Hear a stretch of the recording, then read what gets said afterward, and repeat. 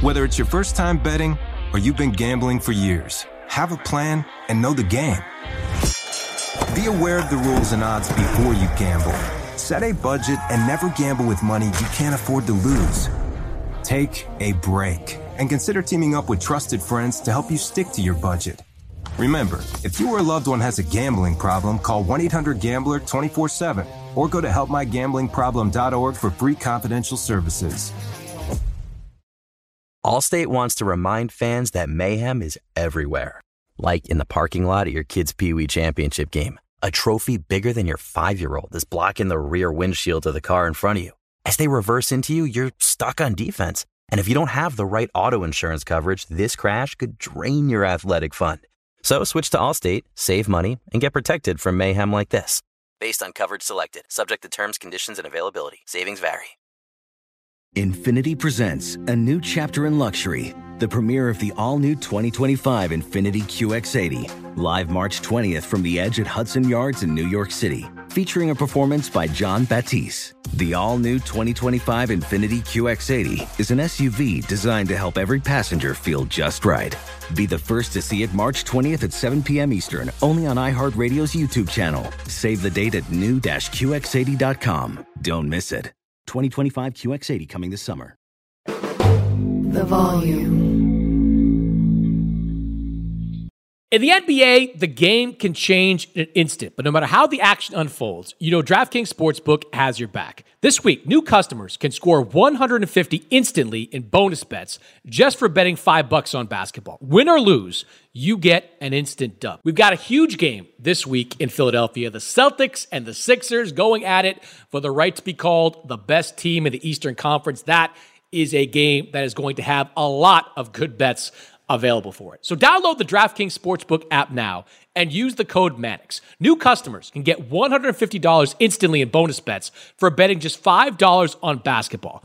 Only on DraftKings Sportsbook with code Mannix. The crown is yours.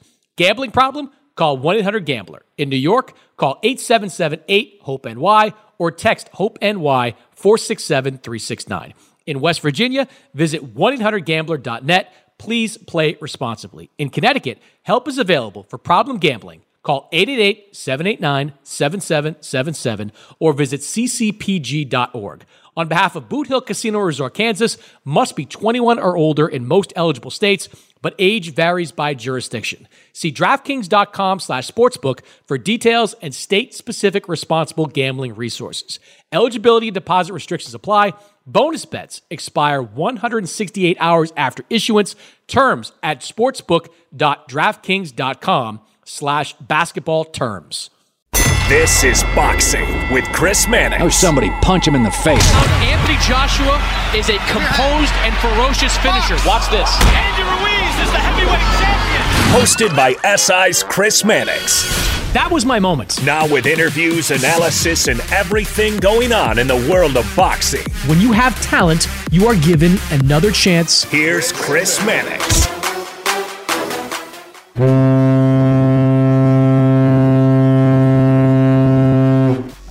That is the sound of my ship coming in.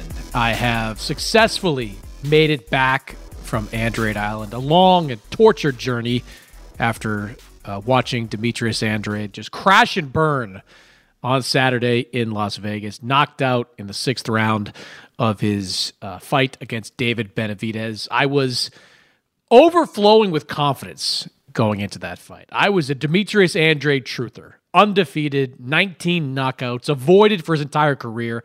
I thought he'd be able to outbox David Benavidez. First couple of rounds, I felt good about my prediction. Then the 3rd round comes, and even though I thought Andrade won that 3rd round, he took a shot late in that 3rd round that seemed to change the complexion of the fight. Goes down in the 4th, never really recovers. You could see his footwork was gone, his head was out of it, and the freight train that is David Benavidez just rolled right over him. So kudos to David Benavidez. He is the real deal. Like, you know, we'll get to Fighter of the Year in the weeks and days to come, but he's put a pretty good campaign together. Beats Caleb Plant by one-sided destruction, and then absolutely mows down Demetrius Andrade. So we'll get into what this means for both those guys. But I wanted everybody out there to know that I have returned successfully from Andrade Island. A little poorer, that's for sure, and certainly a little worse for wear because of what happened this past Saturday night. Got a great show, though, for you. Corey Erdman, writer, BoxingScene.com, broadcaster, DAZN, and other places. He's going to join me, talk about the Andrade Benavidez fight. Also, Katie Taylor, Chantel Cameron. Great show over the UK, or Ireland, I should say, not the UK. Ireland this past weekend. Got to correct myself on that one. Corey and I will talk about that. A little bit later, Ryan Garcia. I sat down with Ryan in Dallas, Texas, very recently. Ryan and I talked about his decision to move to Texas and to kind of restart his career down there. So we get into all that, his working with Derek James, and how he looks at this as kind of a new beginning on what is still a very young career. But first, as promised, Corey Erdman is here. He will be in Houston, Texas this weekend. Not for the Garcia fight, but he'll be working the show on Friday. Corey always finds his way into these very interesting shows. Corey, let's just remind me, that is the Red Owl Boxing Show, which is taking place on Friday, the day before the Ryan Garcia fight, correct? You are correct, yeah. So it's a new kind of prospect-ish series that's being launched on DAZN. Red Owl Boxing has agreed to about 9 shows so far with DAZN. We've done a couple Red Owl cards from Canada featuring some Canadian prospects, but this one is really leveled up in terms of the talent that's on it. So the main event will have Omar Salcido and Luis Correa. Jaleel Hackett, the Mayweather prospect, will be on that card as well, and a bunch of other interesting names. And, you know, in a post-showbox world, and in a world now where there's more boxing broadcasts than ever, we need series like this to keep fighters of this caliber, both prospects and kind of fringe contenders, active. And I'm liking the way that this one's shaping up, so I'm excited to do it. Nobody loves a good prospect series or fringe contender series like Corey Erdman. No. I consider myself something of a boxing nerd. When we have these DAZN production meetings, I tend to nerd out a little bit, but I pale in comparison to the nerd knowledge of Corey Erdman. When he walks in there and is able to quickly identify, like, Uzbeki prospects and, you know, the Canadian talent pipeline, I bow to your knowledge of the inner workings of low-level boxing. I'll give you that. I mean, listen, you understand the level of commitment to fighters. I mean, you were a platinum member of the Andrade Club, you know, which Andrade Island sounds a lot like being at the White Lotus right now. Maybe worse. So let's talk about what we saw this past weekend with Andrade and Benavidez. Andrade, undefeated middleweight champion, second fight at super middleweight. At the very least, Corey, I thought this was going to be competitive because Andrade was always a big middleweight, and I thought he still had the skills, even at 34 years old, to give David Benavidez a lot of problems. And look, the first couple of rounds he did. Like, his footwork was sharp. He moved really well. He stayed low, didn't allow Benavidez to kind of close the gap on him. But like I said, end of that third round, he took a shot. And then the fourth round, he just started getting mowed down. Did this go the way you expected it to go? What did you think of the way the fight played out? I couldn't have predicted that it would go like this. I mean, this kind of destruction was certainly surprising to me. I wasn't picking Andrade coming into this fight, but like you, I thought that Andrade would be mobile enough to cause problems, at least into the later rounds, and, you know, maybe then get stopped. But I didn't see it going quite this way. And I wrote about Benavidez on Boxing Scene for my Monday column, and for me, I think this was me kind of seeing the full picture of David Benavidez. The full Benavidez? Did he show you the full Benavidez? He showed me the full there? Benavidez, yeah. Exactly. He revealed himself to me on Saturday night, and I liked what I saw, Chris Mannix. This was a fighter who clearly is more than just an imposing physical presence, because there were adjustments that he had to make to Andrade. This wasn't just someone that was mowing down someone who was moving up in weight. That was certainly a factor. You know, Andrade looked like, you know, he was on the hypertrophy program coming into this fight. It certainly bulked up, maybe more than he was comfortable with, but the boxing skills were still there. The hand speed was still there. The strategy certainly seemed to have a pretty good one, but Benavidez wasn't just physically imposing. It wasn't just the hand speed. It wasn't just the power. It was those adjustments that he was able to make, and he made them quickly, and he turned it into a rout, as you said, basically from the end of the third round on.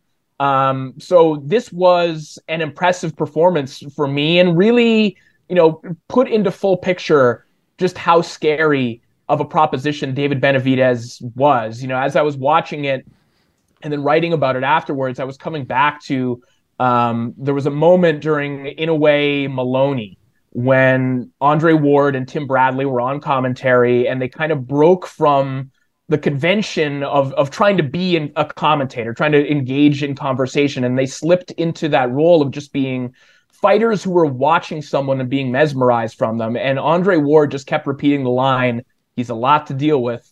It's a lot to deal with." And as I was watching that Benavidez performance, that's what was playing in my mind. That David Benavidez is a lot to deal with for anyone at 168 and wherever he winds up on the scale. Look, Benavidez is a notorious slow starter, and we saw some of that in this fight. First round, Andrade outpunched Benavidez 8-7. Second round, Andrade 12-8. Then you get to the third round, and like I said, even though I thought Andrade won that round, you got to like the final minute, and Benavidez landed something big. I don't know if it was a body shot or a head shot, but he landed something that put Andrade on his back foot and had him moving over those final 35, 40 seconds. Then you get to the fourth round, and it's Benavidez 18, Andrade 12. Fifth round, David Benavidez landed 40 punches on Demetrius Andrade. 38 of those punches were power shots, including the one that knocked him down. Andrade only landed 10 punches in that round. Then the sixth comes around, same thing. 38 punches landed to 14. 36 of those punches, according to CompuBox, were power shots. So he really is like, he's a young man, but he's kind of like an old car. Like he just kind of gets going slowly and then just is almost impossible to stop when he starts getting some momentum. And, I don't know who can compete with that. Now that brings the natural, segue up to Canelo Alvarez. And I guess we start here.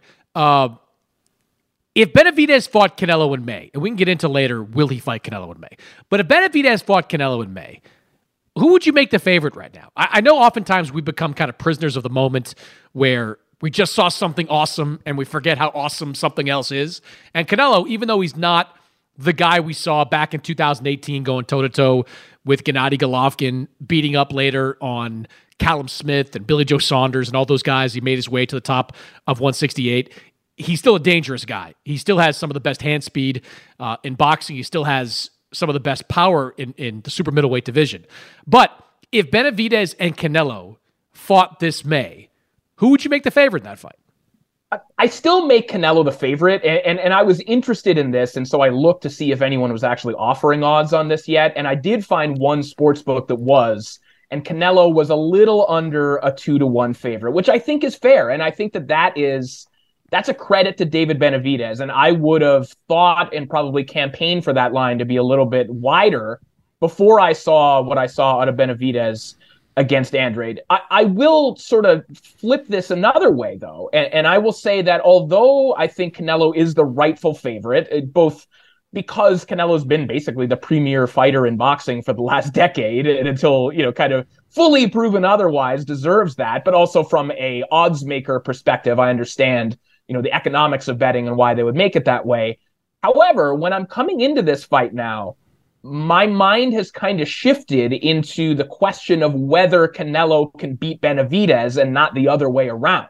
So I'm not meaning to dodge the question here, but I'm kind of, in my mind, I now actually do question whether Canelo is big enough, fresh enough to deal with what I've seen out of Benavidez. And that's the main question in my mind, and not, hey, like, does Benavidez have what it takes to beat Canelo? I want to see, how does Canelo deal with this guy? Because this is a proposition he hasn't seen yet. And Benavidez, listen, he doesn't do the things that Bivol did to beat Canelo, but I'm not entirely certain that he can't do some of the things that Bivol did to beat Canelo, plus some other stuff that is really dangerous to Canelo. So this has become even more fascinating to me.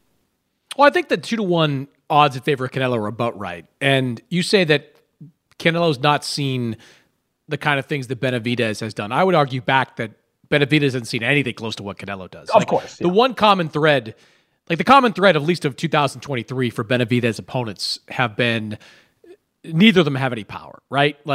Caleb Plant, due respect to some of the knockouts he's had, not a power puncher. Demetrius Andrade, 19 knockouts, whatever, not a power puncher. Not pillow-fisted by any stretch, but these aren't knockout punchers. Canelo Alvarez is a knockout puncher. Canelo Alvarez can hurt you with one shot, can knock you down, and knock you out with one shot. Now, he is not the 5-6 punch combination guy he once was. We saw that in the Jermell Charlo fight. The Canelo from 2018 would have walked right through Jermell Charlo, would have landed one big shot and followed up with like 7 more. That guy doesn't really exist anymore. At least we haven't seen him in a couple of years. But, Benavidez comes in just full speed. Like he is, when he comes at you, there's no slowing down. Like he is coming at you and throwing a whole bunch of punches.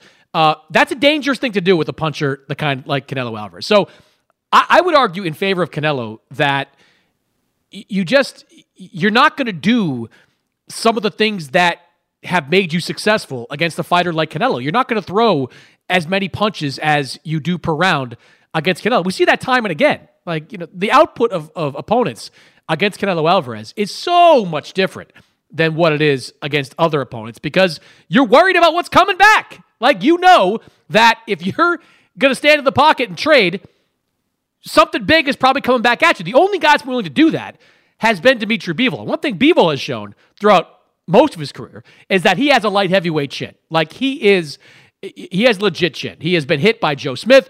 He has been hit by Canelo Alvarez. He can stand up to that type of power. Now, I think Benavidez has a good chin.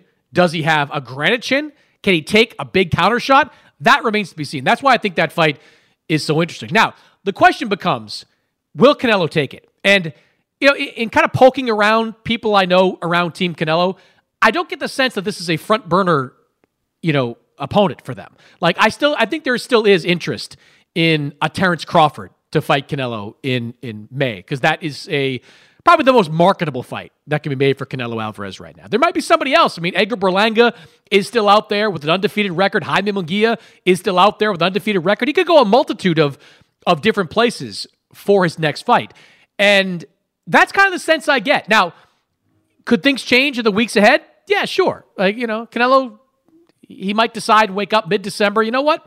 Maybe I will fight this guy. Maybe it is time to kind of prove once again to people that I am still at the top of my game. But I don't get the sense, Corey, that this fight's imminent by any stretch. I think there are other options Canelo is looking at, and David Benavidez is not high on that list. Yeah, that does seem to be the case. Now, you've been sniffing around a lot more than I have on this front to find out, what Canelo's thinking right now. But the way that Canelo has talked about Benavidez, or really has kind of avoided that scenario and those questions, has always suggested to me that it's not something that he's running towards. That's not to say that I think that Canelo is afraid of David Benavidez or anything like that. But no, because Corey, Canelo is in, and I've said this on this podcast before, Canelo is in his Mayweather years, right? Yes. Like, he is now in his money-making, maximize exposure, cash, all those things years.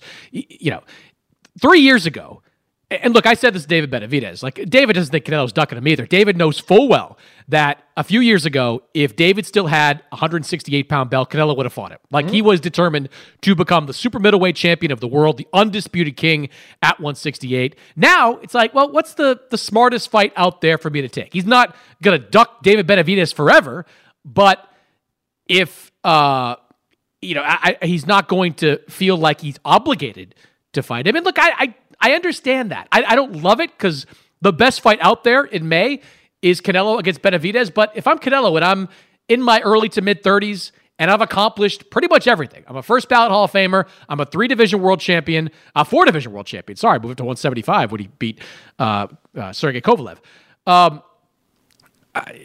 He's proven everything that he wants to prove. So if he wants to go out there and fight Terrence Crawford in a fight that would do more pay-per-view buys than a Canelo Benavidez fight, I'm sorry, it's true. Benavidez, he's well known to people like you and me and others in boxing. Terrence Crawford is known by more. And Terrence Crawford, coming off that win over Errol Spence, is at his peak marketability. So if he wants to go out there and fight Terrence Crawford, yeah, I can't really begrudge him for that.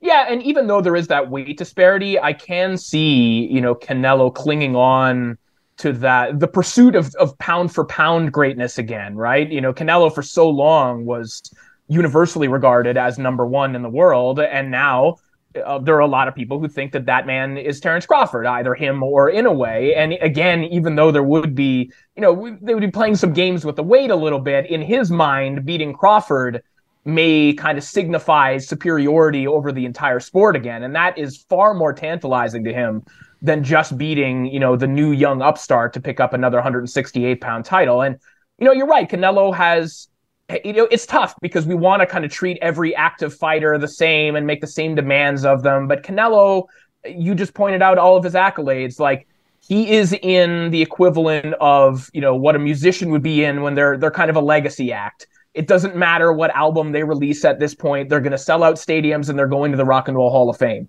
And that is the position that Canelo is in. And what do those acts do? Well, they do just what seems most fun to them. What venues seem fun? Do they want a Vegas residency or do they want to play, some monstrous stadium?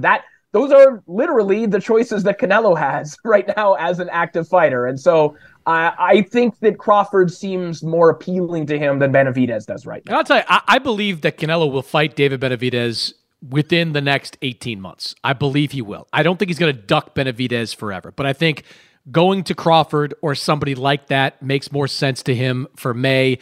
September, who knows? I mean, look, the Saudis could wake up and write a check and have Dmitry Bivol fight against Artur Beterbiev in the spring, and all of a sudden Bivol could be walking around as the undisputed champion at 175. That could tempt Canelo to get into the ring again with Bivol before the end of the year. But I do think that we get Benavidez Canelo at some point. I just don't think we're going to get it in May of next year. Maybe I'm wrong. Hopefully I'm wrong. But that's the sense I'm getting right now. As far as Benavidez goes, he said something interesting in the aftermath of this past fight. He said that if Canelo can't happen, he'd be willing to go up and wait to fight Dmitry Bivol himself. And I love that attitude. I absolutely, positively love that fight. Because look, David Benavidez is basically a 175 squeezing his way down to 168 anyway. He's going to be bigger than Dmitry Bivol if he steps in the ring with him at 175. He's got the style. He's got the power.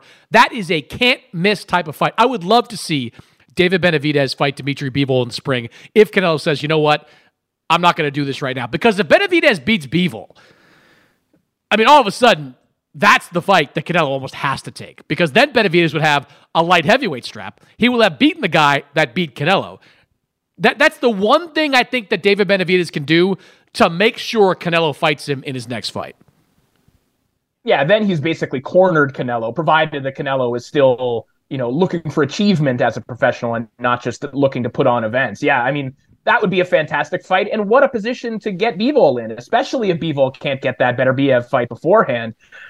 Bivol's been inactive. He's had serious turmoil outside of the ring as well. Like, why not go and give that a shot? And again, the boxing public these days is a lot more forgiving of these types of like dare to be great scenarios. We use that term a lot, but Benavidez going up to 175, even if he doesn't beat Bivol, just come back. You won't lose anything by taking that risk. So if that fight is available and he wants it, I love the fight and I'm fully in support. I love that fight. And if Bivol really wants a challenge and wants to make some money, that's the fight he takes to. Obviously, like everybody, that if Artur Beterbiev gets through Callum Smith in January, which is a tough fight, like that's not a gimme for Beterbiev. But if he gets through that and the Saudis want to write a check, by all means, let's see that fight. That's the best fight you can make at light heavyweight. But if that's not available, then a Benavidez Bivol fight in Vegas is awesome. Like, that is a phenomenal fight,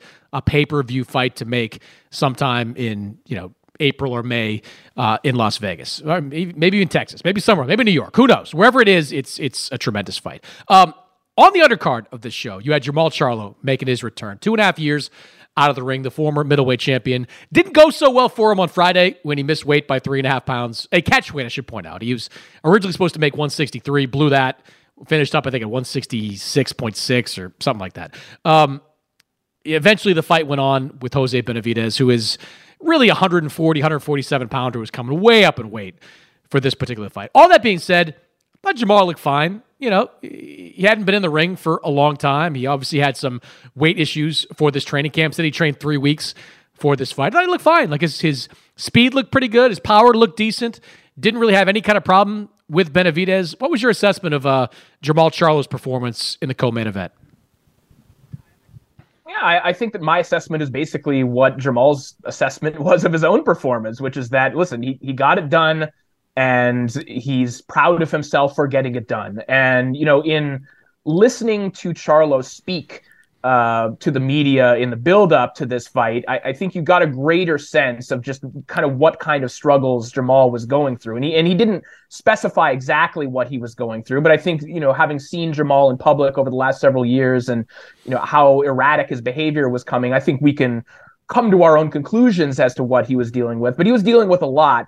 And, I'm willing to give someone grace for that. Like, I don't care that he missed weight. Obviously, he had a truncated training camp and he was, probably starting from a much higher point on the scale, given what he was dealing with before. But inside the ring, he looked like a supremely talented fighter who hadn't fought for a while. But all of that seemed to still be there. When you look at the underlying statistics of that fight, landing 40% of his shots overall and nearly 50% of his power shots, that tells me that the punch selection is still there, that accuracy is still there, and that Jamal, after, one or two more serious training camps and then a step up in opposition, still has it in him, most likely, to get back to somewhat close to where he was before. So I think that fight provided exactly what Jamal needed. It got him comfortable with being, out there and fighting again, given what he was dealing with behind the scenes. I think it's just exactly what he needed. He got it, and he showed me the right amount that I needed to see to believe that Jamal could still be a thing. Yeah, I've been very critical of Jamal professionally as a middleweight champion. I didn't like that he wasn't seeking out the biggest fights, most notably Demetrius Andrade, but he also didn't make fights with guys like Jaime Munguia, didn't make fights with Gennady Golovkin. I took issue with that over the years. Personally, I'm very impressed with Jermall Charlo, really how he conducted himself during the build-up to this fight, and really how open he was about his mental health challenges and the things he had been going through in his life. Look, his brother didn't come to the show.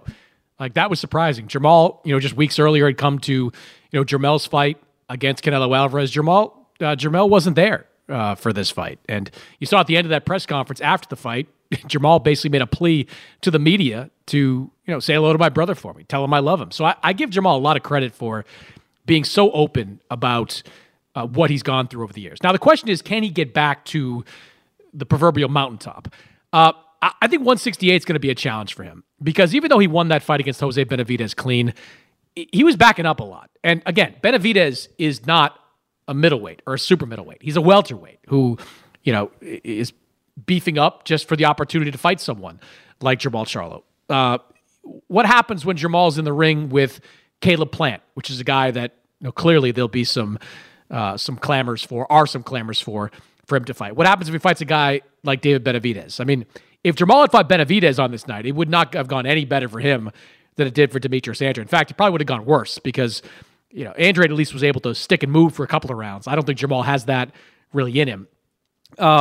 I think the key for Jamal is going to be staying active. And that may mean taking another low-level fight. Like, let's say he can fight again in February. And granted, at this point, as we record this, I have absolutely no idea where these PBC fights are going to wind up.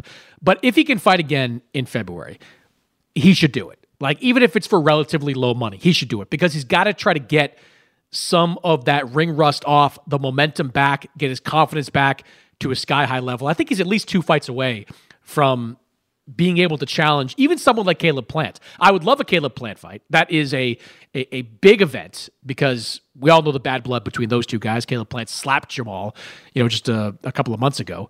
I don't think he's there yet. And look, I'd still like to see him in against Andrade down the line. I don't think he's there yet. I think he needs, not a Benavidez type. He needs a legitimate 168 who's not a huge threat to kind of get himself back to that world championship level. Maybe it means fighting on another undercard. Maybe it means taking a reduced purse. But to get back to the kind of paydays he's looking for and the events he's looking to be in, I think he needs to stay active. I think you need to see him kind of going back to his roots, before he was a world champion, before he was, one of the best guys at 54 and then 60. I think he needs to kind of rebuild that way in order for him to get back on top.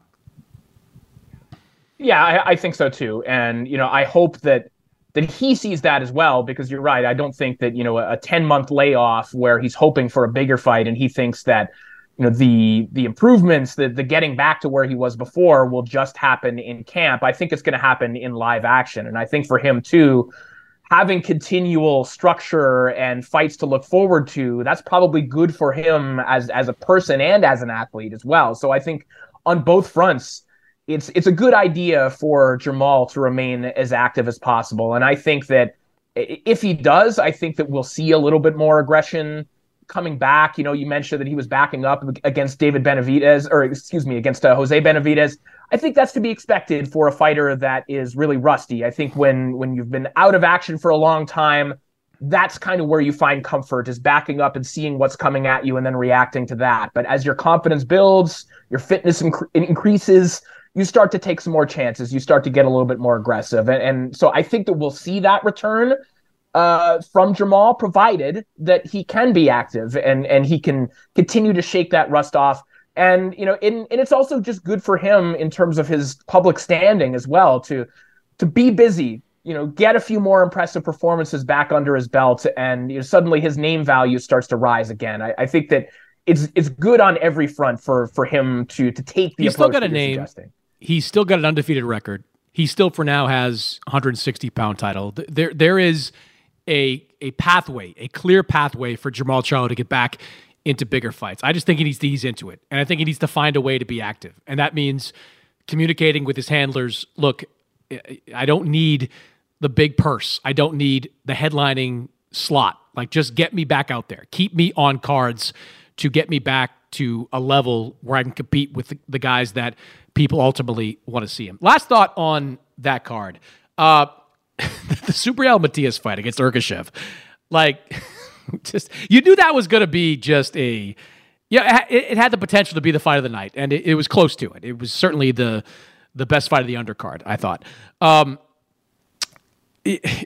First round, Urgashev is just coming out, just throwing bombs, looks like a bodybuilder. You're sitting there going, no, there's no way Matias can hold up on this. But Matias, for a round and a half, just took everything that Urgashev had to offer. Then that third round kicked in, and Matias started throwing back. And once he started throwing back, you could tell Urgashev was like, holy shit, I'm not used to this. Urgashev, for all his knockouts, Urgashev had not fought anybody. His resume was paper thin when it comes to elite level competition. Matias has not fought a ton of world beaters either, but his resume was a little bit better. And you get to that point, what was it, the end of the fifth round, I think is when it ended.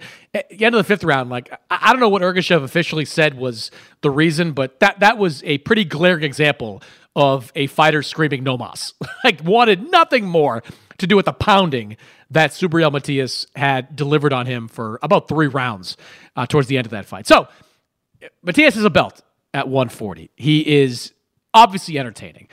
Is he the best at 140 right now? Because junior welterweight's now one of the best divisions in boxing. At Teofimo Lopez, who has a world title, you're going to see Regis Prograis go up against Devin Haney for another version of that world title. But where do you put Matias on this list?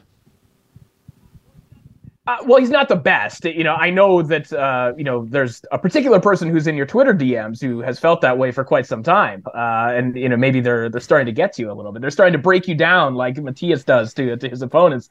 I will say that, I don't think it would be fair to rate him as the best fighter in the division, but I also don't count him out against any of those fighters above him. And I think that there are questions about a lot of those fighters that are ranked above him. The Josh Taylors, even Teofimo Lopez, Regis Prograis. There's reasons to have questions about them. And there's reasons to have questions about Matias too, because his level of opposition isn't as high as those other names that I just mentioned. But Matias seems to be on an upswing. And some of those names that I just mentioned, they're coming off performances even, most recently or in recent history where you have some questions. And that becomes tempting, in your mind. You start to think, well, would Matias start to run over these guys? I don't know whether he would or he wouldn't, but he's a very unpleasant night for anyone that he runs up against. And his punch output, and in talking to the people that he trains with, the way that he trains at altitude, this is a man with a different level of cardio and a different level of fitness. And he has the capacity to throw a number of punches that can overwhelm anyone in that division. And so I'm looking forward to seeing him take those challenges, and I'm not entirely convinced that he would be out of his depth he does against have any of them. A loss on his resume. He did lose a decision to Petros Ananian, or avenge that loss later on, so you give him credit for that. So it's not like he's unbeatable. But he does seem like a guy that's just kind of getting better. Like he's improving every single fight. And when you have that kind of chin, and he took some shots from Ergashev, when you have that type of chin and that type of motor and that type of power, you're going to be a handful for a lot of people. Him, the king of 140, you're right, I do have a guy in my Twitter DMs who constantly sends me paragraphs about Subriel Matias, like just constantly, even before this last fight. Like it was this this is the fight that Subriel Matias is going to be coronated as the king of 140. All right, well, we'll slow our roll there. But that was an impressive win. Facing another power puncher in a world title defense, he got the job done. He made a good fighter absolutely quit. I don't know where his kind of king-making fight's going to come. You know, it's almost like he's going to be operating in a different bracket for a while, right? Like, you know, Haney Prograis, when that happens, Prograis made some noise about fighting him. Maybe he does. I don't think Haney would go near him because Haney, you know, doesn't care about a unification. Haney cares about money. Haney's already been the undisputed champion in one weight class. Haney wants money fights. And right now, Matias is not a money fight. Teofimo Lopez, I have no idea what's going to happen with Teofimo in the months to come. Like, every time I go on YouTube, like, there's a new video of somebody throwing a camera phone at Teofimo's face and him, like, saying something that pretty clearly indicates he's not going to be boxing anytime soon. I know Top Rank wants him back in February. We'll see. We'll see what happens there. I mean, Teofimo seems to place a premium on his value, and if he doesn't get it, doesn't sound like a guy that's going to fight. So Subriel Matias might be kind of just hanging off to the side. Like there's something happening right now at 140 with what Golden Boy is doing. You've got on the undercard of Ryan Garcia and Oscar Duarte the interim fight between O'Hara Davies and Ismael Barroso. That'll be for the interim 140-pound title while Rolly Romero figures out when he can fight again or if he can fight again.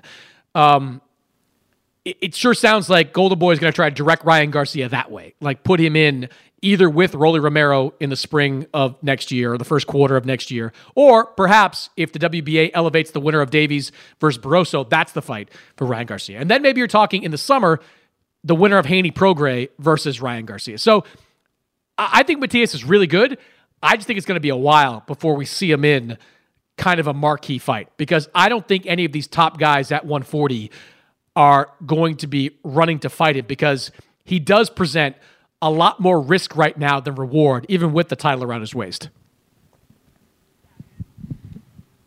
Yeah, and it's a shame for Matias because fighters who fight the way that he does, they tend to have relatively short shelf lives because even, you know, as he's waiting and fighting whoever, making these title defenses while he waits for those big names, it's taking a toll on his body, you know, both in training camp and inside the ring with the shots that he takes. And it may be that by the time he gets those fights that we've seen the best of Matias by the time that ever happens. But in the interim, I think that he can establish himself as kind of the premier action fighter of the day. You know, I think that there are fights out there at 140, you know, for the real sickos against, you know, names like Steve Claggett. When you say real sickos, like you're talking about yourself. Lunacy, like you just know? Like you can, okay. Yeah. I'm talking about me. For me, make Matias and Claggett. Because that's what I want to see. You are the only one. That's like you're like the guy that's calling out for like Canelo Williams Skull, right? Williams Skull being Canelo's IBF mandatory. Like, absolutely. Yeah. That's who you are right now, calling for Matias Clag.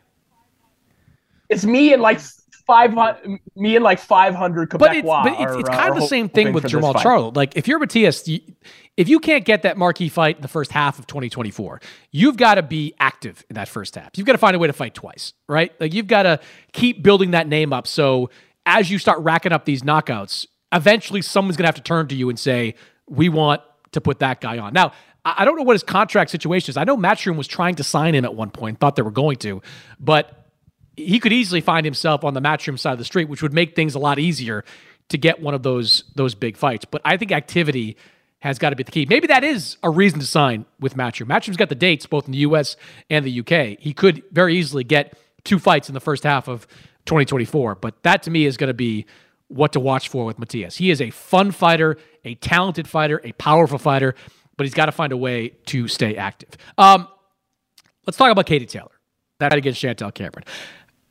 That's one of those events, Corey, I wish I was at, because that seemed like a lot of fun.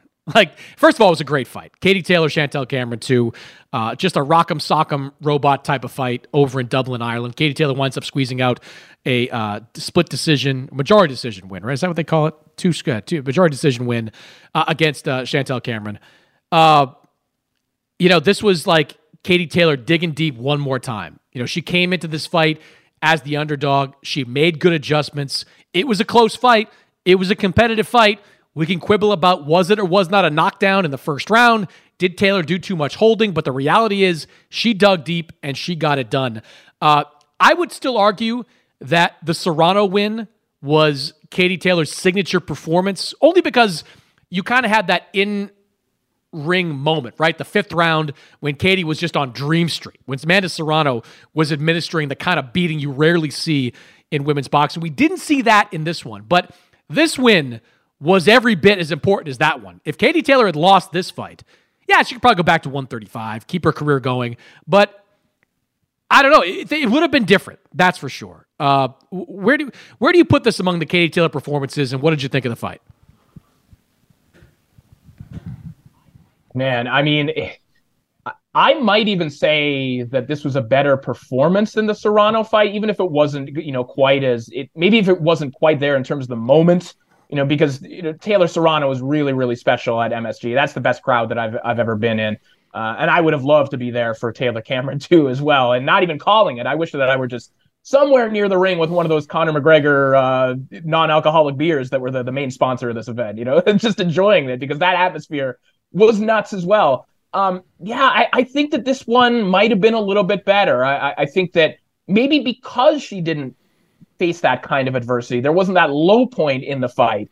And also, fighting above maybe where she's fully comfortable. And it also, for me, was special because it looked like Katie's body was breaking down over the last couple of fights. I know that you'd been in camp with her, and I had talked to Katie about kind of the knee troubles, and I think she had some foot issues and ankle issues. Well, she's been just to put that in perspective. When you see Katie in recent fights standing in the corner between rounds, not sitting on the stool, that's because of leg issues, cramp issues. Like if she in the past, if she had sat down, it would have made her legs cramp up. And if you're Katie Taylor and you rely on a lot of bounce, that could have been a big problem.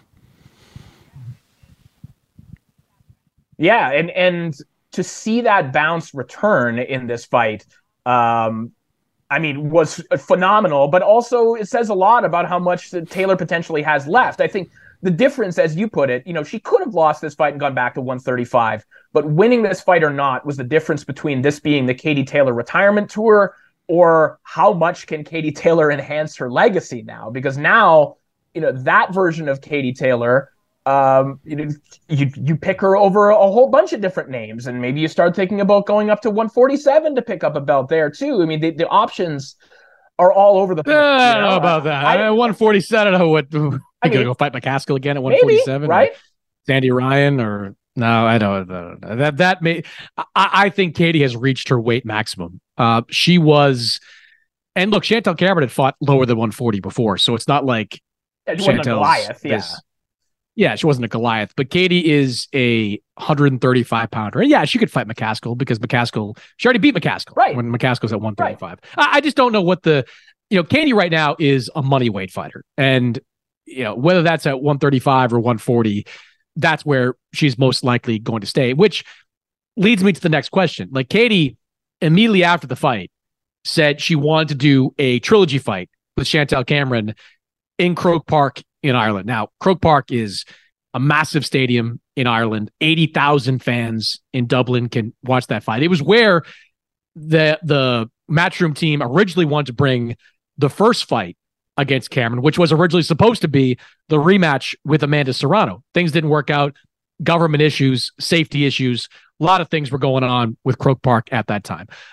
It sure sounds like Matchroom's going to push pretty hard to get Katie's next fight in Croke Park. Now, Katie said Chantel Cameron, but Eddie Hearn afterwards was like, well, still got Amanda Serrano out there. Let's not forget how good that fight was at Madison Square Garden. Corey, I'm of the opinion that this should be a no-brainer. Like, Chantel Cameron was an excellent fight, and Chantel Cameron is an excellent fighter. But she's like, I don't want to call her an opponent because that's disrespectful to Chantel Cameron. But she was brought in because of her titles. Katie wanted to fight the undisputed champion at 140. She wanted a big fight and a marquee event. Amanda Serrano, it doesn't matter what belt she has. Amanda Serrano is a star in her own right. That night at MSG, there were a lot of Irish fans there, but the other half were Puerto Rican fans that were there supporting Amanda Serrano. So she brings her own fan base to the table, her own visibility. Pound for pound lists, Katie, Amanda, Claressa Shields, pick your poison. All three of them, those women at the top. I just think it's a much smarter play to get that Serrano fight over the line. I don't know why it kind of fell off the radar, in recent months. Obviously, Katie wanted to avenge her loss to Chantel Cameron, but now is the time to revisit that. I don't know what Amanda's plans are early in 2024, but they got to figure that out because it's Serrano Taylor to me is a much bigger fight than Taylor Cameron 3. I just don't. I think it's almost apples and oranges at this point. Yeah, I mean, Serrano is the bigger fight. Serrano is the bigger star. Serrano will also bring, you hate to insert, Jake Paul in every conversation about women's boxing here, but he will bring something to the table in terms of the promotion of that fight as well. And that will be an element. It creates a bigger event, but I mean, I'm happy with either of these fights happening next. I mean, these are, at least according to Ring Magazine, Serrano and Cameron are two of the 4 best pound for pound women in the sport right now. And Taylor has wins over both of them. Like, she is an extraordinarily accomplished athlete, a once in a generation trailblazer for women's boxing. And I genuinely think she does want a rematch with both of these women. I think that she means it when she feels like she owes a rematch to Chantel Cameron, kind of for saving that event the first time, for giving her the rematch the second time. And that's one of the things that's very unique and very beautiful about Katie and how she's approached the sport. I think that she really does see herself as kind of a servant to the industry of women's boxing and to the sport of boxing. So I believe her when she says she wants that rematch. But I'm happy with either outcome. One might be marginally bigger than the other, but I think that Katie on her own is going to be able to damn near fill Croke Park, regardless of who's across the ring from her. Yeah, I think you're just running out of clock here on the Serrano fight. Both these women are in their mid, soon to be late 30s. You want that fight to take place while it's viable. Now it feels like the time for that to happen. I mean, does Amanda Serrano look, it was nice that she got those 3-minute rounds. Great. That was a landmark moment for women's boxing. I personally think a fight against Amanda and Skye Nicholson is interesting. Skye's built a nice little profile over the UK. I think that's a reasonably competitive fight, or at least a natural fight for Amanda Serrano. But this is the big one, right? Like, Amanda, I know there's been some talk about Amanda moving up to fight Alicia Baumgart. I think Baumgart's got to figure her own stuff out first and get past these drug allegations that are out there. I think you got to find a way to make that fight. That fight right now, with Katie coming off a win, with Amanda doing what she's doing, that fight is massive. Once again, I think you've got to find a way to ultimately make that fight happen. Hopefully in Croke Park in 2024. All right, let's talk about the fight we've got this weekend. You got Ryan Garcia back, first fight back since his loss to Gervonta Davis. First fight as he's fought at 140 before, but this is a true junior welterweight fight. He's now campaigning at 140 pounds. He's facing Oscar Duarte, who is a 135-pounder on 11-fight winning streak. All 11 of those fights have come by knockout. I've heard some people say, Corey, that they are almost stunned that Ryan Garcia took this fight against Oscar Duarte. They expected a much easier fight for Garcia coming back from the Gervonta fight. What do you think? Is this fight as dangerous as some have suggested, or are we giving Oscar Duarte too much credit? I think this is good matchmaking, and I think that Ryan Garcia is really benefiting from this narrative that it is a tougher matchup than it should be. From the conspiracy that Golden Boy is putting Duarte in there to beat him, that they want to get Garcia beat. Like, all of this, if the fight plays out the way I think it's going to play out, is just going to benefit Garcia. I think that the pendulum has kind of swung too far in the other direction. Whereas early in Garcia's career, and even up to the Gervonta Davis fight, there was always the allegation that he was matched too soft. Like, oh, he hasn't fought anyone yet, because his popularity outpaced his achievements, which is no fault of his own. That's good marketing. I mean, right, Garcia is popular for things other than being a boxer and outside of boxing. That's just the way that it was. But the reality is, I think that Garcia's probably his fifth best win is better than Duarte's best win. And Duarte is a good fighter, but he's not nearly as accomplished as Garcia is. And I also think that the style matchup is excellent for Ryan. I think that when Garcia has struggled, it's been kind of in those between periods as he shifted with trainers. I don't think that the Goossen partnership was ultimately ideal. And Garcia also has a little bit of trouble and get a little bit over anxious, as we saw against Tank Davis, although that's obviously a special beast that he was in there with on that night. When Garcia has to pursue someone, he can get a little bit sloppy. That's not going to happen in this fight. I mean, Duarte is the kind of opponent that Garcia feasts upon, which is someone that's going to come at him and wants to trade left hooks. And when you trade left hooks with Ryan Garcia, it's a very, very dangerous proposition. So I think that optically, this is a great looking matchup for Garcia, but I think the reality of it is just very good matchmaking. I see a Garcia knockout in this fight, and because of the way that we're talking about this, it'll benefit him greatly on the back end. Like, oh, Garcia took this dangerous test coming off of Tank Davis. And, is it more dangerous than he had to take? Yes. But I don't think that this is as big of a threat to Garcia as maybe people are thinking. Yeah, I think two things can be true. One, I think this is a more dangerous comeback fight than maybe we could have seen. Now, I think the runner-up for this fight was Pedro Campa, who was most recently the comeback fight for Teofimo Lopez. That is a comeback fight. Pedro Campa is a guy that's been in with some good fighters, doesn't have a lot of quality wins, and doesn't have fight-changing power. That's the kind of guy you want to put your top fighter in with when they're trying to kind of begin the rebuilding process. But I do agree with you.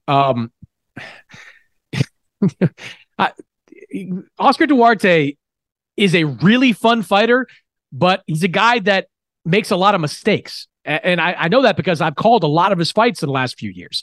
He comes in a little bit reckless. He likes to kind of go to war with you. And it's one thing to try to go to war with like Alex Martin and D'Angelo Keys. It's another thing to do it with Ryan Garcia.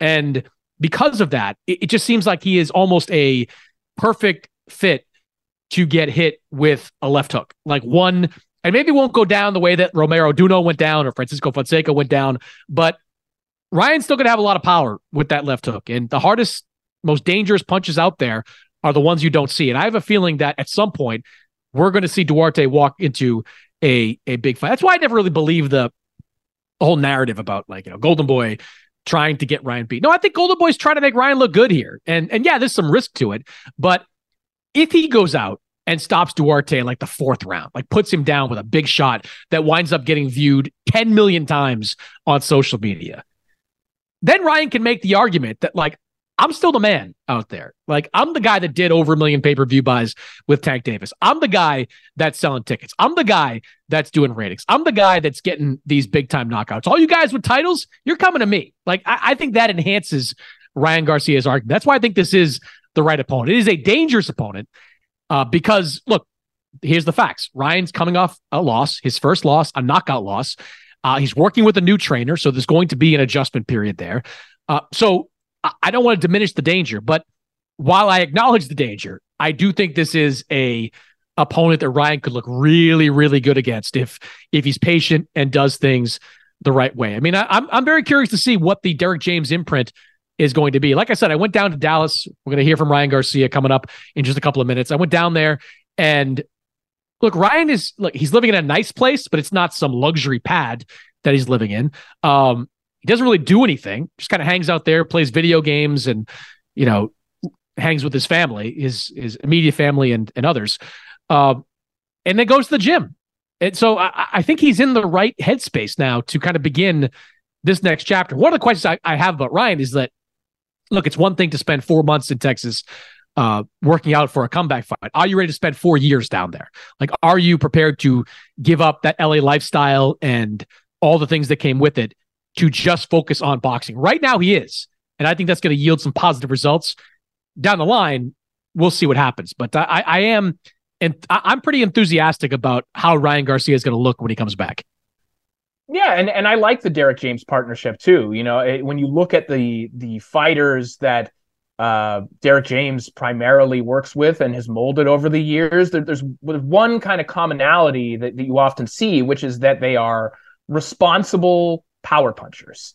And I think that is precisely what Garcia needs to be, chiseled into. You know, we've seen flashes of that, like I thought like a really good version of Ryan Garcia was in that Luke Campbell fight. You know, aside from that knockdown, he was jabbing a little bit more, and he walked his opponent into the shot that he wanted. And he's going to have that opportunity against Duarte. He'll also have the opportunity to get a little bit reckless. So I think that this is not only is it a perfect opponent because I think he's going to win, but I think that it's a style that if Garcia hasn't made both the technical and mental adjustments, could put him in those dangerous scenarios where we'd see whether he's made those adjustments or not.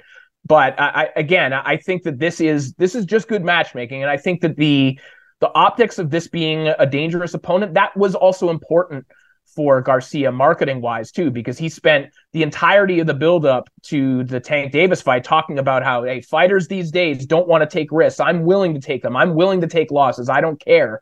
So it was important that the narrative around this fight be exactly what it is. So I think that, if this is Golden Boy trying to get Garcia beat, they've done a masterful job of doing the opposite in terms of what they wanted to do, which is, just make Garcia look good in terms of who he's chosen. And again, if this fight goes the way I think it will, making him look good in the ring too. Look, if they were trying to get Ryan Garcia beat, what the hell are they doing signing O'Hara Davies? Like, Golden Boy doesn't do British shows. Like, why would they want O'Hara Davies on their roster? Oh yeah, I know why. Because O'Hara Davies, in a couple of days might wind up being the 140-pound champion. And Ryan's made it clear he wants to fight for a world title at some point in 2024. There you have it. You might have a guy on your roster who is good but not great that you can put up against Ryan Garcia. I never bought the idea that Golden Boy was trying to get him beat to somehow manipulate his contract or lower his pay. Like, that doesn't make any sense. Not with a fighter like Ryan Garcia, who is just, he transcends that. Like, he's just bigger than that. He's a moneymaker for that company. I don't know why they would ever want to see him go down in a fight like that. All right, Corey will be back on Friday in Houston. Check it out. Where is that fight anyway? I'm going, but I don't. What's the venue for that fight? Do we know? It's at the Owl's Nest, a brand new facility. Yeah, a brand new facility in Houston, a 1,500 seat, very intimate venue. No bad seats in the house. You're gonna enjoy it. All right, if you're down there, if you're down in Houston for the Ryan Garcia fight, come a day early. Get down to the Owl's Nest. I'll be there. Corey will be there.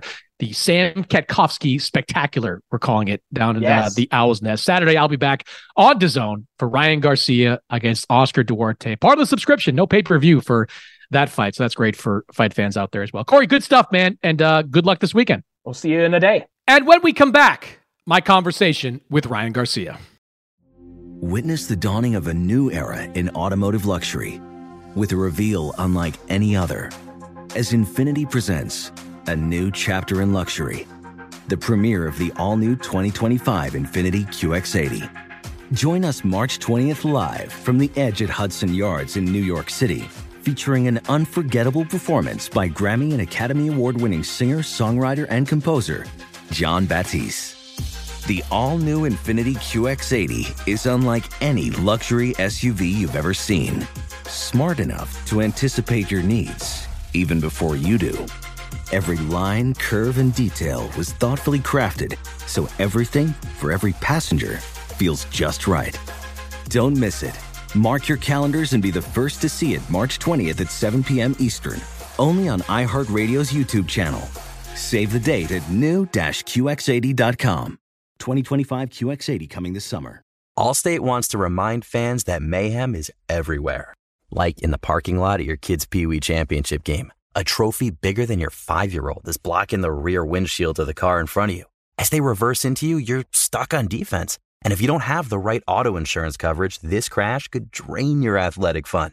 So switch to Allstate, save money, and get protected from mayhem like this. Based on coverage selected, subject to terms, conditions, and availability. Savings vary.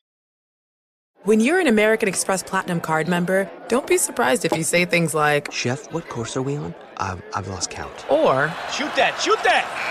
And even, Checkout's not until 4, so... Because the American Express Platinum Card offers access to exclusive reservations at renowned restaurants, elevated experiences at live events, and 4 p.m. late checkout at fine hotels and resorts booked through Amex Travel. That's the powerful backing of American Express. See how to elevate your experiences at americanexpress.com/withAmex. Terms apply. All right, so recently I flew down to Dallas, Texas, where Ryan Garcia has decamped in preparation for this fight. His first training camp with Derek James, the notable trainer who works with Anthony Joshua, Errol Spence, Jermell Charlo, among others. And I had a chance to spend some quality time, some good amount of time with Ryan Garcia. We got into a lot of topics during our conversation. We talked about the loss to Gervonta Davis, why he felt he needed to leave LA, which he described to me as a toxic situation, what he's gained from being in Dallas, and kind of what he hopes to accomplish as it begins this new chapter of his career. I thought it was a really good conversation with Ryan. Looking forward to everyone out there hearing it. So, with no further ado, here's my conversation with Ryan Garcia. Back in the ring, back on the zone, new trainer, new weight class, new home here in Dallas, Texas. How are you feeling about everything? I'm feeling great. It's been a great change for me. Definitely feel more focused, more committed to the sport, more dedicated. It feels like just like the thing I needed. Why did you need it? I think the year and a half layoffs and just all the time that I would take outside the sport really didn't help my focus in boxing, and I kind of lost like that supreme focus you need in boxing, and that dedication and that commitment to the sport. And this right here really showed me what it's like to go 100% again. In focus for boxing. So this is exactly what I needed. In Dallas, it's perfect. You keep your focus, and it's all training. So you didn't make a subtle change. You made radical changes. You moved, picked up your life, and moved to Texas. Made a change with your head coach. When did you know that you needed to make such a radical change? Well, just the environment I was in. If you're in a toxic environment, it's just not going to work out for you. So it was just in my spirit to change things all the way. And I just let God guide me, and he guided me to Dallas, Texas, and with a great trainer like Derek. And I could see my difference, my focus and my commitment, and just things that I'm like, wow, I should have been doing this a minute ago. But it is what it is. Sometimes you need to lose, and sometimes you need to hit rock bottom to realize the changes you need to make. And I think that's what's going to make me great and show people who I am, is just how I bounce back. It's not easy to lose, but great champions come back. Toxic is a powerful word you use there. Why was it a toxic environment for you? It was toxic because LA, people want to be around famous people. There's a lot of distractions. Even the gym I was at, it's kind of a celebrity gym in a way. And things weren't locked in like a training camp. And in hindsight, looking back, it was like, wow, like being here and just being in just that full focus mode, there's a huge difference. My dedication just wasn't there. It wasn't there, and when you take those long layoffs, you don't realize it because you think, you're just going with emotions. Like, okay, like I'll get ready for a fight, but it's not just a fight. It's everything. You need to put everything into boxing. You can't just, think you're going to pick up some gloves and perform well. It don't work like that. You need to grind. So what's changed over the last 8 months that you've been mostly here in Texas? Just my commitment and my dedication, my focus towards the sport in itself, and being committed to Derek's training and what he wants me to do, and giving my whole effort into boxing like I was in 2020 and the years that I was thriving, before all the long layoffs. So I feel like that focus is back. A focus I haven't felt for a while. And I'm like, okay, this feels nice. Like finally, like I I know what I'm doing in the ring again, thank God. You know what I mean? It feels like that, especially when you put everything into it. I've always had the talent, but when you don't have the focus, it doesn't really matter. You spent years pushing for and calling for that Gervonta Davis fight. I know it's not a simple question to answer, but what went wrong for you in that fight? I think a ton of things went wrong for me in that fight. I think the first one was the layoff of a year and some change. I really wanted to fight him in October after Fortuna when I felt like my momentum was there. A lot of things killed that for me. And then my eagerness to fight him so bad messed me up because then I didn't take the tune-up with Marcito. I didn't want to ruin the chances to fight him. And all the stipulations, I don't want to go back to that. Like I said, I signed it, so it doesn't matter. But those really do have an effect on you. I thought I could get around it, but no, fighting in that state is not fun. You don't have the energy, and you can't do what you want to do. So a lot of things went wrong, but again, we're now focused on just becoming the champion. That big fight was great. It did really well, but now I want to become a champion, establish myself as a champion at 140, and build from there. And hopefully, run that back because I know I'm capable of beating them in different circumstances. You've said that a lot. Becoming a champion. Yeah. You've emphasized that a lot over the last couple of months. That's not something I heard you emphasize before. Yeah. Before it was you want big fights, but maybe for different reasons. Yeah. What has changed that makes you want that championship now so bad? Well, I just had a plan in my head since I was coming into the professional rankings. I wanted everybody to know my name at first. I wanted people to see my talent, see what I could do. Build the big fights and have spectacular events. And now, I've been boxing since I was 7 years old. I feel like I deserve to give myself a chance to become a champion. I've always, I was the best in the amateurs. I won a lot of national titles, and I feel like I'm seeking and I'm longing for a championship title now. Like, I want to be able to see me like, okay, he's not only a superstar, but he's also a champion. He also, can be the best. Like, okay, he's not just a kid that knows how to market himself. He's actually a person that took the sport serious and became a champion and did it all, really. So I want to show people I could do it all. Like, if you want me to go full focus mode, you're about to see something different. In the days after your first loss, and you hadn't lost since the amateur days, so it would have been a long time since you felt defeat. What did that feel like? I mean, how did you handle that? It's disappointing because I didn't feel anything. I didn't feel not one moment of sadness. And people say it's because of the money, but it wasn't because of the money. It was because that I stopped caring about just winning in general. Like, my competition edge was just not there. It was like, okay, I did the big fight, great.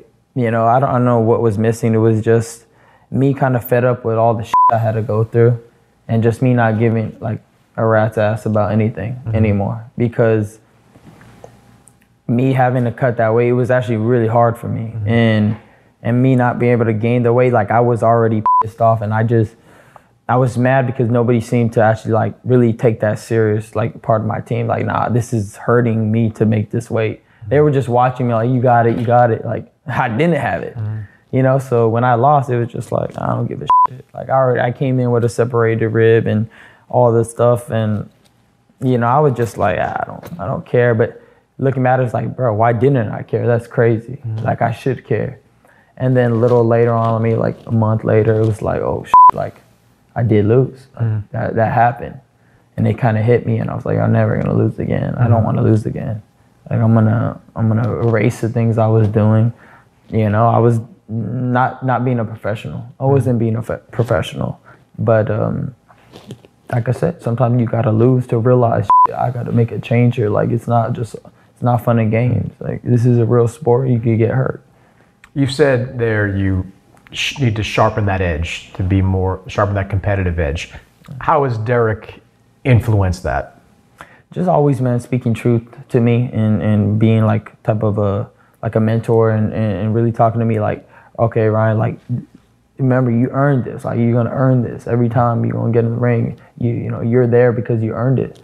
And just speaking things like that to me, and like he's always just giving me, you know, a life advice and just boxing advice. And I'm like, okay. He's like always correcting me on my technique and things that I need to work on. So, you know, Derek is just a really great trainer. He's been there for me. When you chose Derek James, on one hand, it made a lot of sense. He's an incredible trainer. He's had a lot of success, a lot of high-profile guys. One of the things I thought, though, was that one of the reasons you left Eddie Reynoso was because you wanted more hands-on attention. You wanted to be the guy, in a way, to whatever trainer you were working with. Derek's got a lot of guys, a lot of high-level guys. You'd be one of those guys. Why was it different? Why is it different in this situation as opposed to what you didn't like in the Canelo camp? Well, Derek has he scheduled himself. You know, he's the type of dude that he plans and schedules, so he gives his guys the full time. You know, Derek's training me every single time, every day, at the exact same time, from a certain time to when we end. So he has his stuff together. He's organized. So it's not really, I haven't experienced any like, oh, I got to train this guy first or whatnot. And you know, looking back on it, I don't know if I left Eddie because of, you know, I gotta be only one training. It wasn't really like, it wasn't for that reason.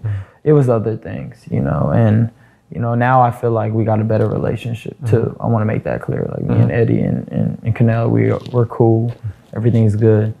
I was just, again, mad about some certain thing happened in the gym. That was it. But you know, now it's good. You know, Derek has everything organized, ready to train at this certain time, and boom, it's clear. It's done. Did you give any thought at any point to going back to Eddie? Then, you know, the prodigal son returns to the gym. Yeah, no, there was discussions. There was discussions of me going back with Eddie, but you know, just things didn't work out, and you know, I felt like Derek was the better fit for me on certain things. But again, like Eddie, it was a thought. You know, he talked about the fight, even about, you know, Tank and what could have been done. So we, like I said, we're on good terms, and things are still good with us. What's it like to have so many guys that are high level in that gym? Is that a source of motivation? Does that push you even further than you've been pushed before? Having guys like Errol Spence Jr., Jermell Charlo, Anthony Joshua, Frank Martin in that gym on a regular basis? I think it's just fun seeing them there, to be honest. Like, it's cool. Like, oh, shit, you're here. But I think all that comes within yourself. You know, you could have a million people there. You could have Canelo there. You have the world, Cristiano Ronaldo there. It don't matter. If it's not in you to want to push, you know, if you can't push without them being there, you ain't going to push them when they're there. So for me, it's cool. I mean, it's great to see guys that are, you know, dedicated. But for me, it's all within me. If I'm not there, I'm not there. Do you consider this your life now? Because, I mean, you've been doing it for about 6 months. Derek James ain't moving to LA. Like, could you see yourself doing it for 6 years? I mean, do you see this as your life? I see myself giving everything I have to boxing for as long as I can. And then hitting them with the deuces, but I'm committed to like taking this as far as I can, you know, and becoming a champion of how many times that's going to be, and having great fights with great fighters, and seeing where that's going to go. But I don't know how long that's going to last, but I'm here to do it, and I'm not going to let my life waste without reaching my full potential. I'm still young, and I could do it. So. Do you think about the end, though? It sounds like it crosses your mind about how long you want to do it and whether you want to do other things. As of right now, no. I mean, you know, I'll be like, damn, bro, I keep wanting to go through these hard-ass training camps. Sometimes, of course, it's hard. It's not easy to wake up and do the same thing every day and grind hard and avoid burning out and then having to, like, get back on the horse and go again. Like, the training camp's the hard part. The fights is fun, but you know, again, I know this is part of the game, and I'm committed. And you know, I see myself doing this for as long as I can, and doing great things in the sport, and then riding off in the sunset, whatever I'm gonna do. I have no clue. You obviously never want to take a loss, but as you look back at it now, do you feel like you're a better fighter because of at least the experience of going through what you went through with Gervonta? Oh yeah, definitely. Now, no media day is going to be able to compare to how big that was, and the electricity. And so now I'm used to. I'm going to be more, experienced if I have a huge fight like that again, which I will. And I gained a lot of experience from it, and I don't even care about I lost, to be honest. I'm okay, I'm gonna come back. You know what I mean? And I think this is showing a great example to other fighters. Like, I lost, but watch what I do now, and they're gonna see how successful I'm gonna be even off a loss, and it's gonna change the whole dynamic of boxing. And I think it did.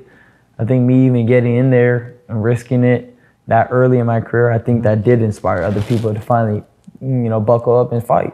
I think I did a good thing for the sport, and I think as time goes on, they're gonna be like, yeah, that was the moment changed. That was like I put a stake in what it was before, and I think I'm gonna continue to do that. I think I'm gonna keep innovating in the sport, and they're gonna be following my lead. And I can see it. I was doing social media. Now every boxer wants to do it, and then now I'm gonna show them the blueprint on how to produce big fights. I think I'm going to be leading the way for a while. So Oscar Duarte, I told you this before, I was surprised when you picked him. Not to make it out like he's Muhammad Ali, but I see a lot of guys coming off a challenging loss, taking much softer touches. This to me is not a soft touch. You could have taken on anybody you wanted. Why did you pick Oscar Duarte? It was between two guys. I trust my coaches. His opinion on who I should fight. So I sent him the guys that I could potentially fight, and he wanted Oscar Duarte. So that was basically what it was. Oscar Duarte, of course, he's a heavy puncher, but if you've been in boxing a long time, you should know how to fight guys that hit hard. There's gonna be guys that hit hard, there's gonna be guys that are fast, slow, come forward, back up. I can't be, what I'm gonna do? I want a world title, but I can't beat, Oscar Duarte, no disrespect. But if I want to do that, like, let's run it, I think that the layoff wasn't that long from Tank, so I still feel right there. I'm not discouraged from the loss, so it's not going to affect me. It's going to be a tough fight. Don't get me wrong, I got to be extra cautious, but I think I know I'm ready. A lot of people would look at the weight and say, I weighed 136 last time, 140. What's the big deal? What is the big deal? What's the difference with you between 136 and 140? I just think that people that say that, but just not educated on the sport. Those last pounds can kill you literally because you're already killing yourself to get there. So those extra pounds are just like, it's just a relief for your body. And on top of it, look it, you could have fight with 12-ounce gloves or 8-ounce gloves. Oh, it's only 4 ounces. Now you tell a fighter what's the difference. It's just, if you know, I don't want to explain it. Like, if you know, you know. If you're a wrestler and you cut the weight before, you overlate. And then on top of it, if you're not able to rehydrate the way you want, that's even worse. Like, that's like a huge disadvantage. Like, I don't care what nobody says. Like, that's crazy. You're still weeks away from the fight, but does the training feel different not having to have 135 as the target? Yes, it's a relief. Like, I could focus on my skills. I'm not even tripping about my weight. Like, I'm cool. It's been a huge relief, and I felt like I was fighting good at 140. Like, Fortuna, like, I felt like my mind was there. I was sharp. I could take the punches. I mean, I guess Fortuna wasn't like a true 140, but I felt better, regardless of whoever the opponent was. I always felt better. Like, that weight class, I was like sharper, and I felt more, conscious. So I think you're gonna see a great performance from me. Does this feel like a new chapter for you? Yeah. If it was like a book, it was like chapter this. Yeah. You've got a few chapters already. And it was like a fun chapter in the beginning, and then now we're in a new one. I think that you're gonna see another rise of mine. Just another great trajectory. Like, damn, Ryan's back. It's gonna be fire. It's gonna be a fun ride. Spectacular wins. It's gonna have another hurrah. You know what I mean? Boom, we're gonna build it up again. I feel it. I know it. December is the start of a massive month of fights on DAZN, which includes Bam Rodriguez, Sonny Edwards, Jake Paul is going to be back. on DAZN. And your good friend Devin Haney, you've got a long history with. Yeah. You want titles, you said. Yes. The winner of Devin Haney Regis Prograis will have a title. How closely are you watching that fight when it comes to a future opponent for yourself? I'm going to be watching that real close. Devin Haney's been on the list of future opponents for a while. He's been doing really good. Regis also a great fighter, so I'll be looking at it. I want the world title, so I have a little long history with Devin. It's been boiling up for a minute, and I think that people want to see that. So I'll be looking forward to it. How many times in the amateurs? We fought 6 times. 6 times. Yeah. How'd that 3 go? and 3. Okay, so 3 and 3. But when I fought him, I cracked him. When he fought me, points, little points. I was banging on him. I was hurting him. Now, I remember when he got in the ring after you beat Fonseca in Anaheim. And that was fun. It was fun. It just didn't feel like the right time for that fight then. No.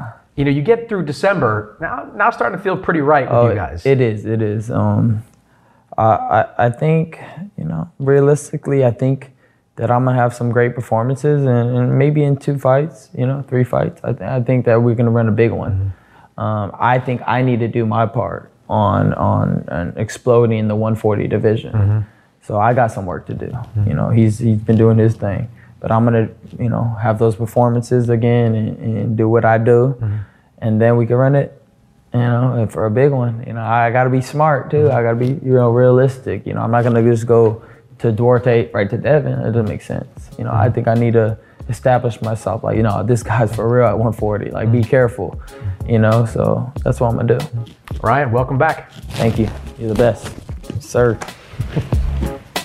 That's it for this week's episode. My thanks to Corey Erdman and Ryan Garcia for joining the show. As always, subscribe, rate, review this podcast on Apple Podcasts, Spotify, wherever you download podcasts. And I'll see you next week. Thank you so much. I go sleep. Infinity presents a new chapter in luxury, the premiere of the all-new 2025 Infinity QX80, live March 20th from the Edge at Hudson Yards in New York City, featuring a performance by John Batiste. The all-new 2025 Infinity QX80 is an SUV designed to help every passenger feel just right. Be the first to see it March 20th at 7 p.m. Eastern, only on iHeartRadio's YouTube channel. Save the date at new-QX80.com. Don't miss it. 2025 QX80 coming this summer. Whether it's your first time betting or you've been gambling for years, have a plan and know the game. Be aware of the rules and odds before you gamble. Set a budget and never gamble with money you can't afford to lose. Take a break and consider teaming up with trusted friends to help you stick to your budget. Remember, if you or a loved one has a gambling problem, call 1-800-GAMBLER 24/7 or go to helpmygamblingproblem.org for free confidential services. Allstate wants to remind fans that mayhem is everywhere. Like in the parking lot at your kid's Pee Wee Championship game. A trophy bigger than your 5-year-old is blocking the rear windshield of the car in front of you. As they reverse into you, you're stuck on defense. And if you don't have the right auto insurance coverage, this crash could drain your athletic fund. So switch to Allstate, save money, and get protected from mayhem like this. Based on coverage selected, subject to terms, conditions, and availability. Savings vary.